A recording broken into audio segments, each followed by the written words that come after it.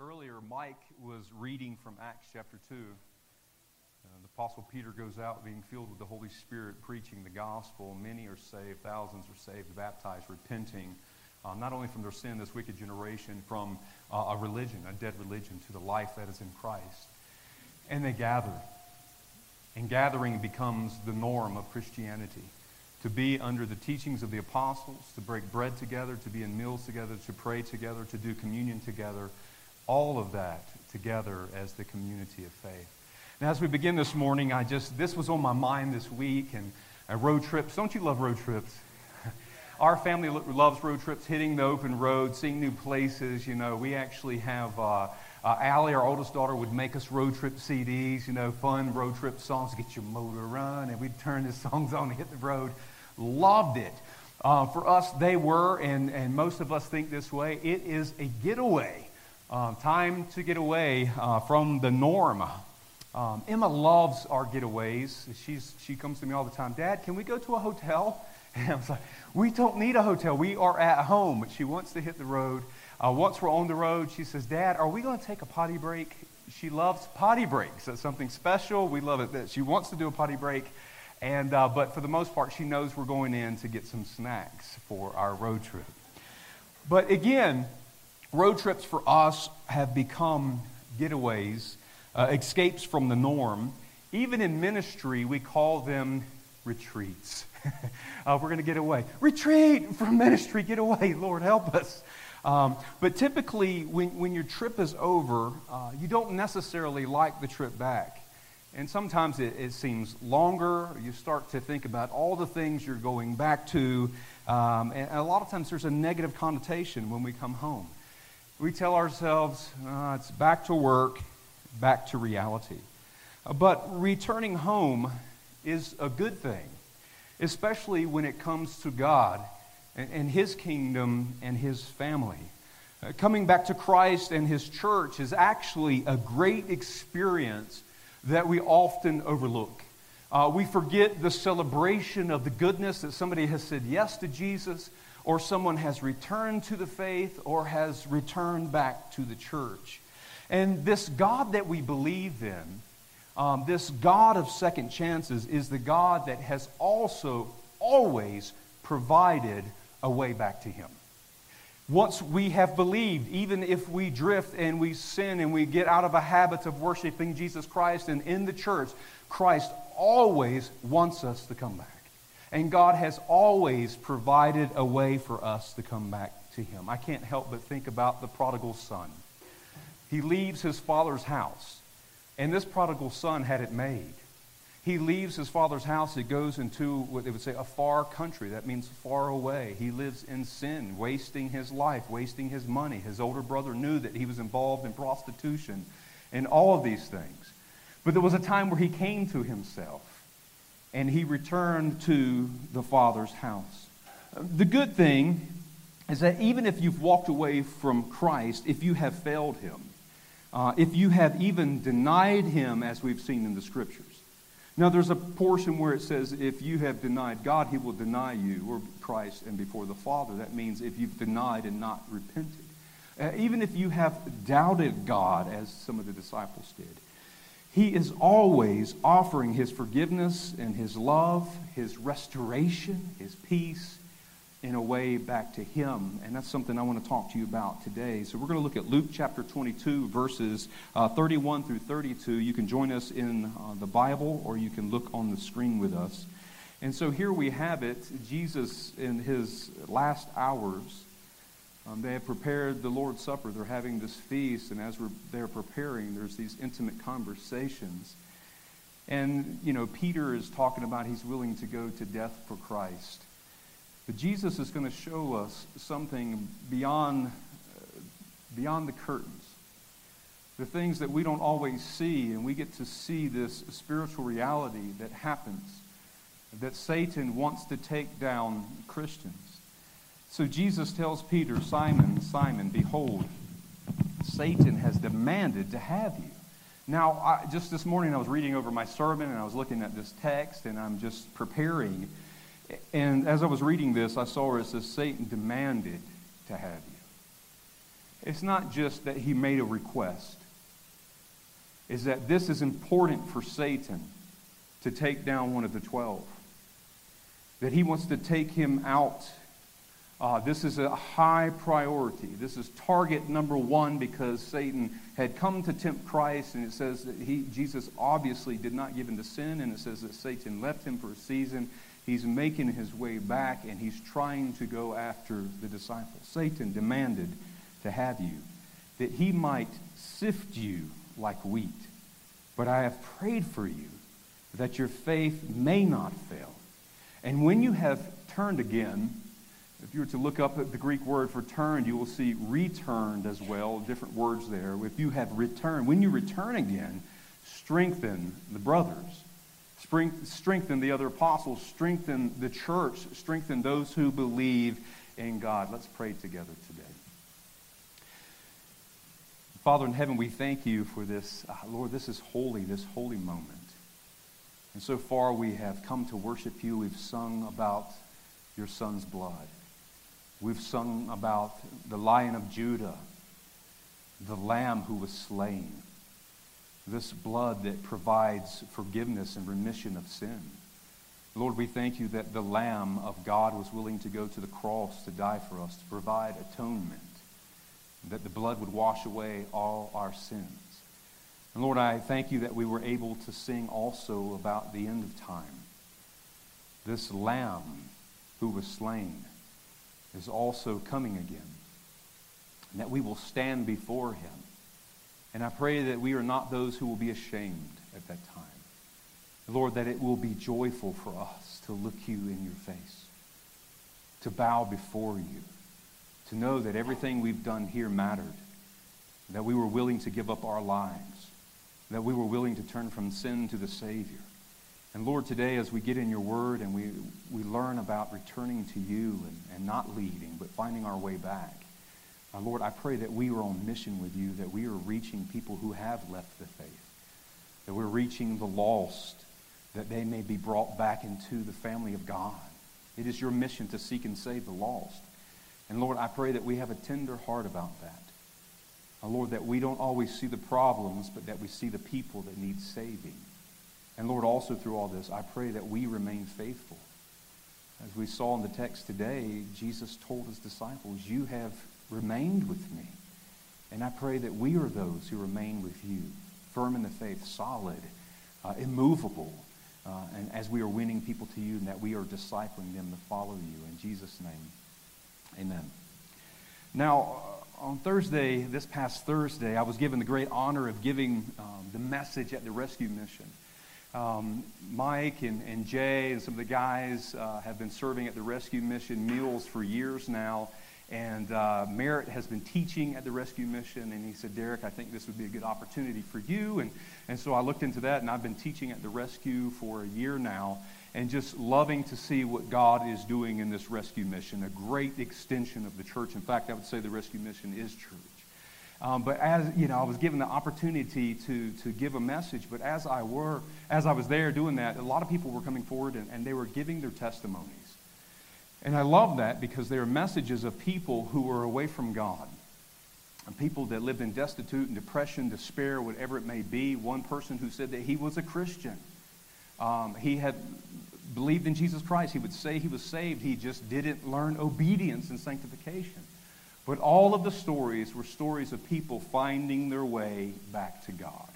And I love that because that's the message that we have as Christians, this good news of Jesus Christ, is that he wants to save the lost. He wants people, even people that have left the church, he wants them to come back to the family of God. The story was of people who found their way back to God. I love that. Some of which I said that grew up in church. They were Christians, but they got away in sin and destructive lifestyles, and they found their way back to God. And the good news is that we not only can find our way back to God, but we can remain in what God is doing. Even though the world there's this great temptation and movement against the church to shame it, to make you feel guilty for believing the truth, we can remain in what God is doing. And the good thing is when you come back to God, as we learn in our text, then you can be used by God. Jesus told Peter, and when you turn, strengthen the brothers. It was in this moment of that he left and he returned that he would be forgiven and made whole. Only then could he do what Pastor Mike was sharing today. Only then was Peter able, filled with the Holy Spirit, to go and preach the Word of God to strengthen the church.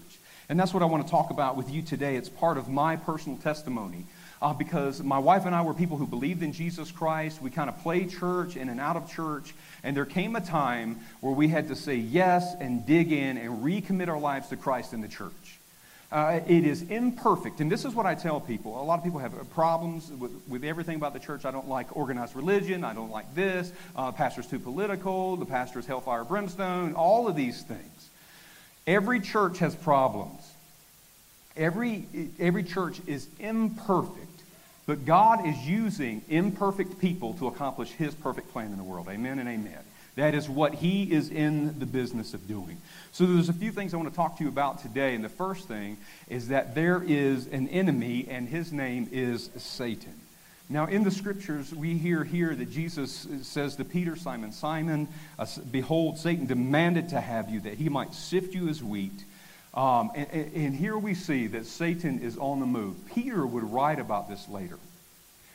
We quote this a lot, but we don't see the significance and the connection. That Peter would say, Satan is as a roaring lion, roaming around, seeking whom he may devour.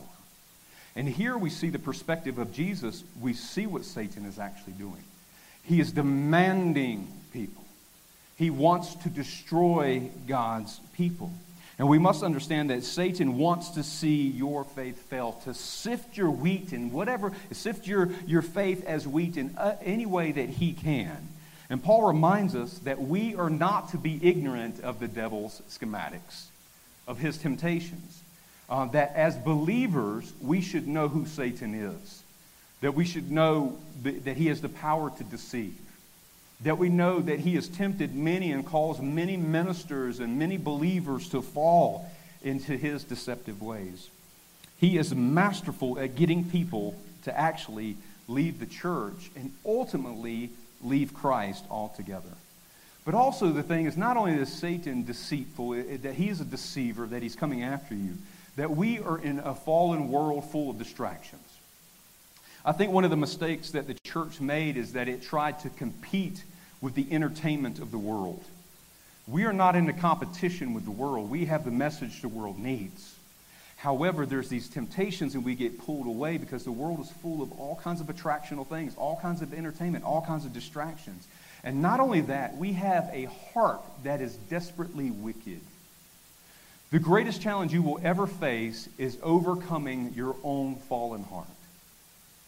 That we are to guard this heart.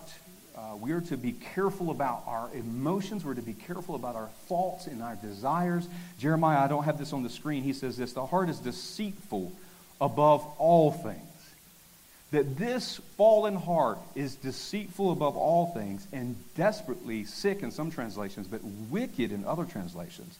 Who can understand this thing? That it deceives me into thinking I'm doing good when I'm doing evil. It makes me think when I'm doing evil that it's good, and it leads me away from Jesus Christ. And there's a few things I want to share with you today about this. Why do people leave the church? Now, this is something happening all the time, that people leave a church or people leave Christ. Why does it happen? And I was looking for a list about these things. I found one, and I was like, that's a really good list. And I was like, but that's not good enough. There's a lot of things that we have to deal with. And I put 9 here. There's a lot more, and we don't have a lot of time, but I want you to see, why do people leave? One, they are deceived by Satan that there's a better way. Or they're tempted by something to pull them away. And Satan plants false ideas, and I like to remind people, not everything that glitters is gold. Something else might look good. They say it's greener on the other pasture across the fence in the other yard. In the South, we like to say, if it's greener on the other side, it could be that the septic tank is leaking. It's not always what we think, but people are deceived by Satan. They're tempted. 2, they have false expectations. They're looking for perfection with imperfect people. And I want you to know, if you were to say, I am done at this church, I'm going to go to another church, at first, you're going to feel, you're the new person, it's going to feel good unless they're just an angry old church. Or some churches people go to, like, they didn't even talk to us, you know. But you'll go there, you're the new person, it feels good. And over time, you're going to find out, guess what? There's people here. And I always like to tell people, no matter where you go, there you are. And so there's false expectations. We think everything is supposed to be perfect. Again, God uses imperfect people to accomplish his perfect plan. 3, hurt. Now, I've been hearing this for years since going into ministry. The church hurt me. And I like to probe and ask questions. What really happened? Well, what you find out at the end of the day, they didn't get their way in a lot of cases. There's real hurt that happens. I mean, there's some serious bad things that have happened in church. But 9 times out of 10, when somebody says they were hurt, what they really mean is that they wanted their way and they got their feelings hurt. But I think we should be careful about that at the same time. Sometimes I was hurt is an excuse to avoid accountability. A lot of people say, well, you know, I was sharing this with somebody the other day, and this is what ministry has become in the last few years. Pastor, I need to talk to you. Sure, let's talk. I have these problems going on. I have these issues. I'd like to share them with you. Sure. What do you think I should do? Well, I think you should do A, B, and C. And this is the answer. No, I'm not going to do that. And that's really what I'm dealing with. And that's really what the 21st century church is that I'm Christian. My life is a mess. I need help. And we give them the remedy, and they don't want to do it. So we deal with those things as well. 4, bad relationships destroy people's relationships with Jesus Christ. And also, that means they didn't develop healthy relationships with other Christians. If you come into a church and you come and attend from time to time and you worship, but you do not build relationships with other Christians, eventually most people leave, or they will say this, I don't feel accepted. And that's a thing that Satan will do. You have to be prepared for that in your heart. We don't feel like we really belong there. We're not really accepted. What has really happened is people have not reached out to other people and accepted other people and built good, solid relationships with other Christians. 5, shame and guilt and embarrassment. I was reading a book years ago. We were in a staff meeting in Raleigh, and one of the reasons the pastor said people would leave a church is because they had shared their problems, and now people know. And they're embarrassed about that. But in the church, we should be able to confess one to another that we might be healed and forgiven and live the way we are supposed to, but also be careful who you share with. 6, false assumptions about church. They think the church is here to solve everybody's problems. And at the end of the day, we can help people, but we cannot solve everyone's problems. And this is what we see a lot. Is that I describe it this way. This is the illustration. That people are at sea in a boat drilling holes in their own boat, and they want us to plug the holes. Now, I can plug some holes, but if you're still drilling holes in the boat, I can't solve that problem. Jesus can solve the problem in your heart to help you stop drilling holes in the boat. 7, people get invited to another church. This is an ongoing thing. I cannot stand it. This is a pet peeve since moving to Casper, Wyoming. I'll have people say, oh, I'm sorry I can't make it. So-and-so invited me to their church. I was like, what is that? And, you know, if somebody's having a baptism of a family member, go and celebrate the baptism. They wanted us to come to their thing, their fall fest. I was like, we have a fall fest. Invite them to our fall fest, you know. But I'm just saying, why do we invite people to go to other churches? This is our church. And we're not trying to build up the church by taking other churches' people. The mission is to win new people to Jesus. I want that to set in your heart, because what happens is people get excited about church and like, man, you know, God is moving at my church, and they want to take people from other churches. Don't do that. And in fact, if somebody is upset at their church, teach them to have it resolved first, the best of your ability. Some people are going to leave a church. There's nothing you can do about it. We will receive people. But the mission has never been to go and take people from other churches that are already saved. The mission is to win the lost. If somebody is disconnected from a church, we want to disciple anybody that we can so they can grow up in the faith. Number 8, they have broken healthy spiritual patterns. There's different things that can distract us from having a healthy spiritual pattern in worship. Graduating high school. If you don't have a place in your church, somebody graduates high school, a lot of young people can leave, go into college, break in a pattern, a new area, a new place. I don't feel like I'm accepted in these new places. Whatever it may be, a sickness. You could get sick and miss a Sunday, and then all of a sudden, missing that one Sunday has challenged your faith. And then you miss another one. And before long, you've missed several Sundays, and you get out of the pattern, and this is what will happen. You'll come back to the church, then you feel odd about it because something was wrong in your spirit, and then you feel like you don't belong. 9, high expectation of everyone else, but not yourself. And self-sabotage. You're setting yourself up if you think everybody in a church is perfect. We're to seek perfection in Christ, but we are very imperfect, and we're all on the journey of following Jesus, becoming holy, becoming disciples, but we are very imperfect. Now, raise your hand if you remember where I did a sermon, I think it was 2019, Tumbleweeds and Trees. Do you guys remember that? I've been watching that, and I wanted to share some of that with you today for those who didn't see or hear that sermon. It was about the present culture of Christianity where people tumble from church to church like tumbleweeds. We used to call that, church hopping. As Christians, we are called to be trees. The description is always that. We are planted in the house of God. We're to grow roots that we can grow up in the faith and produce fruit. If you don't grow roots, you won't produce fruit. You'll keep tumbling around. What is the problem with a tumbleweed? Why does it tumble? Because of Wyoming wind, 1. 2 is because they have a weak root system. And when I preached this sermon, Pastor Jim Knight came up to me after the sermon. He said, "You want to know also what these tumbleweeds do? You know those little goat heads you find in the yard? They're painful, aren't they?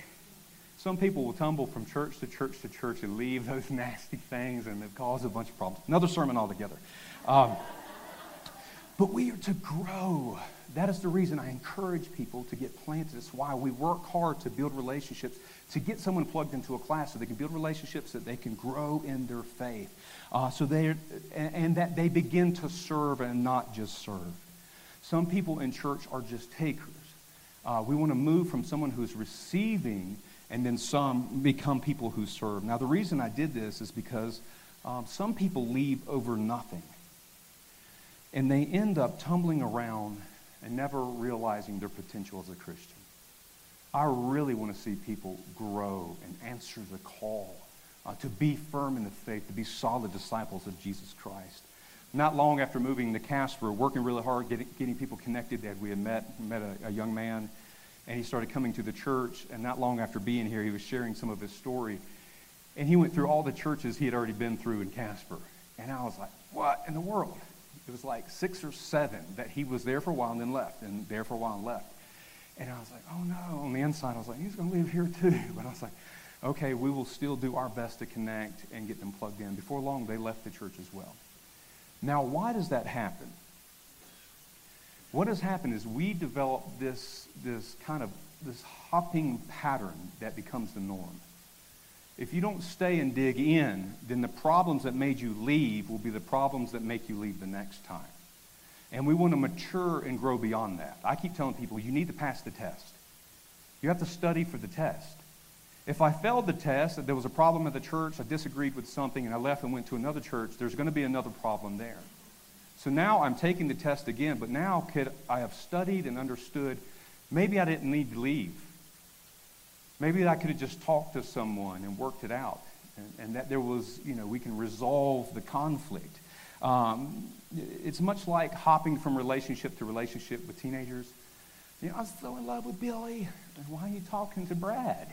And Brad and so-and-so, and hopping around from relationship to relationship, job to job. My dad got on to me even when I was in my late teens and early 20s. He kept saying, Derek, you keep quitting your jobs. He said, you need to find a job and stay there for a while. And in fact, you learn a trade, you learn something and a habit of how to show up at your job and continue at your job. The church, at the end of the day, ultimately exists to make disciples. You will never fully grow if you keep avoiding the test. If you keep dropping out of God's school. Again, we need to pass the test, and we do that by staying connected. Now, even though Satan is deceptive, and he's in the business of pulling people away, and your heart is deceitful and wants to keep you away, Jesus is in the business of making a way. So the next thing I want you to see is that there is a Savior. Again, Jesus says, Simon, Simon, behold, Satan demanded to have you. But he goes on to say, but I have prayed for you. I love the fact that Jesus prays for us. I love the fact that the Bible tells us that he ever makes intercession for the saints. That means Jesus is speaking on your behalf right now as he sits at the right hand of the Father. He knows what we're going through. He knows our troubles, and he intercedes with prayer. And I love this. It allows us, again, to see the unseen. That Jesus is in the business of seeing what Satan wants to do and wants to intercept what Satan wants to do. And Jesus is praying for you that you would return, that you would be strengthened yourselves, and that you can be involved in ministry, involved in finding your way back and digging into the church. In fact, the very nature of God wants to see everyone saved. There's theology that we learned years ago. I was a part of a church that we would call it a high Calvin, hyper-Calvinistic church. And they had this theological term called supralapsarianism.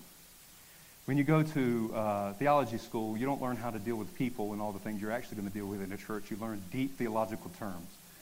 Supralapsarianism is actually what they would call double election. It means that some are elected to heaven and some are actually elected to hell. But the Bible actually teaches us that God is not willing that he would lose anyone and that any would suffer. Peter actually talks about this, 2 Peter chapter 3 and verse 9. I'm going to share it with you. It's not on the screen. The Lord is not slow to fulfill his promise, as some count slowness, but is patient toward you. I love that God has been patient with me. He's patient with us, not wishing that any should perish.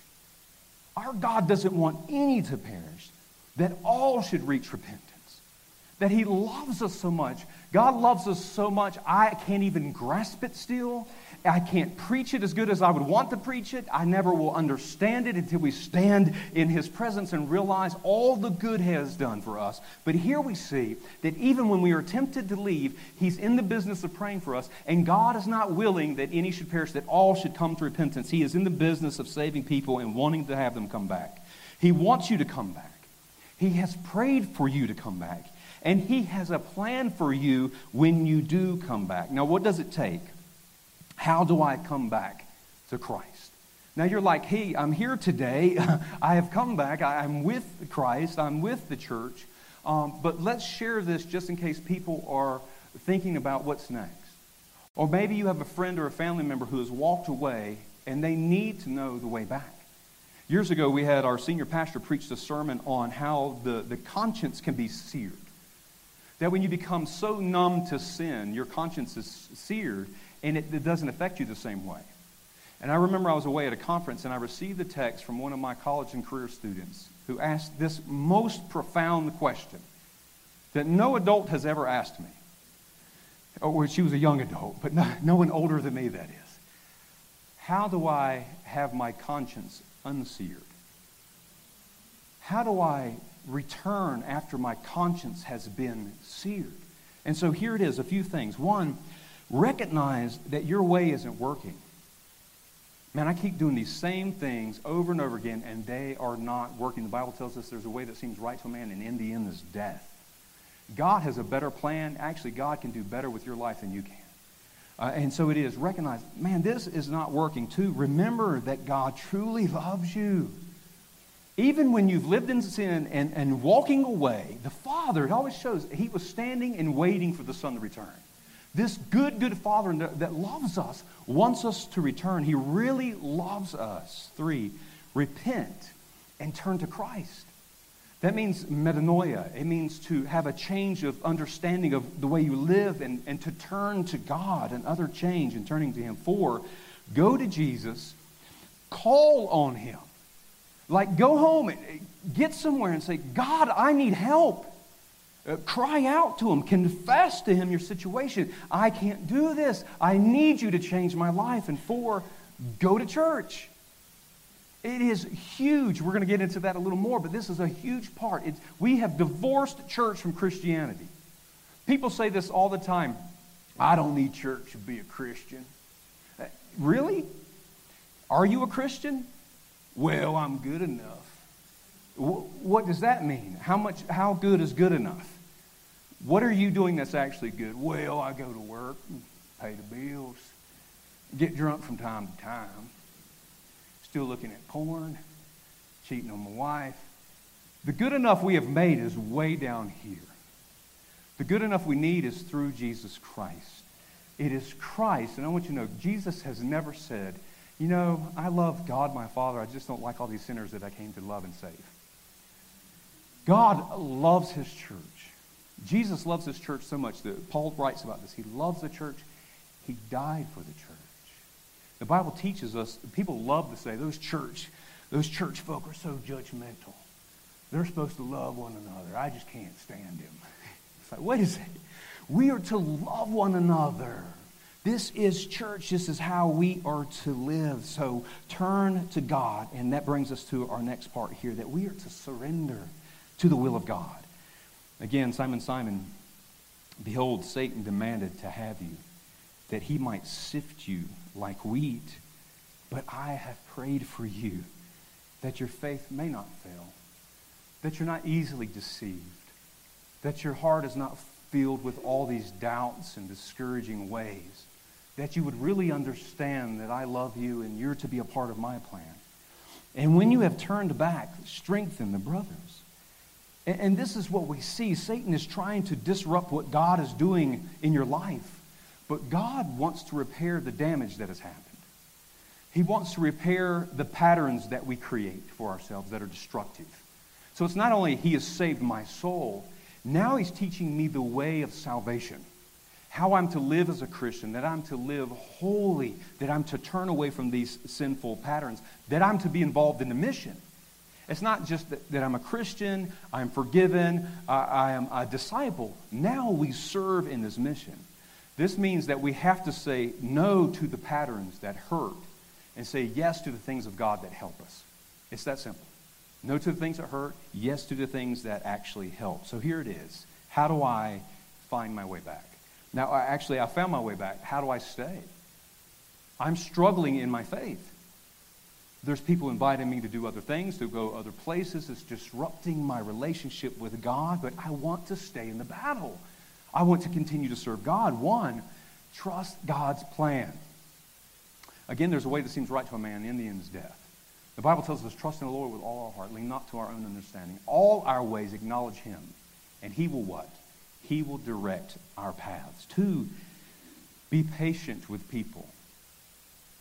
Some people are hypercritical. They've gotten saved, and they think they're a spiritual elitist, and they think they have it all figured out.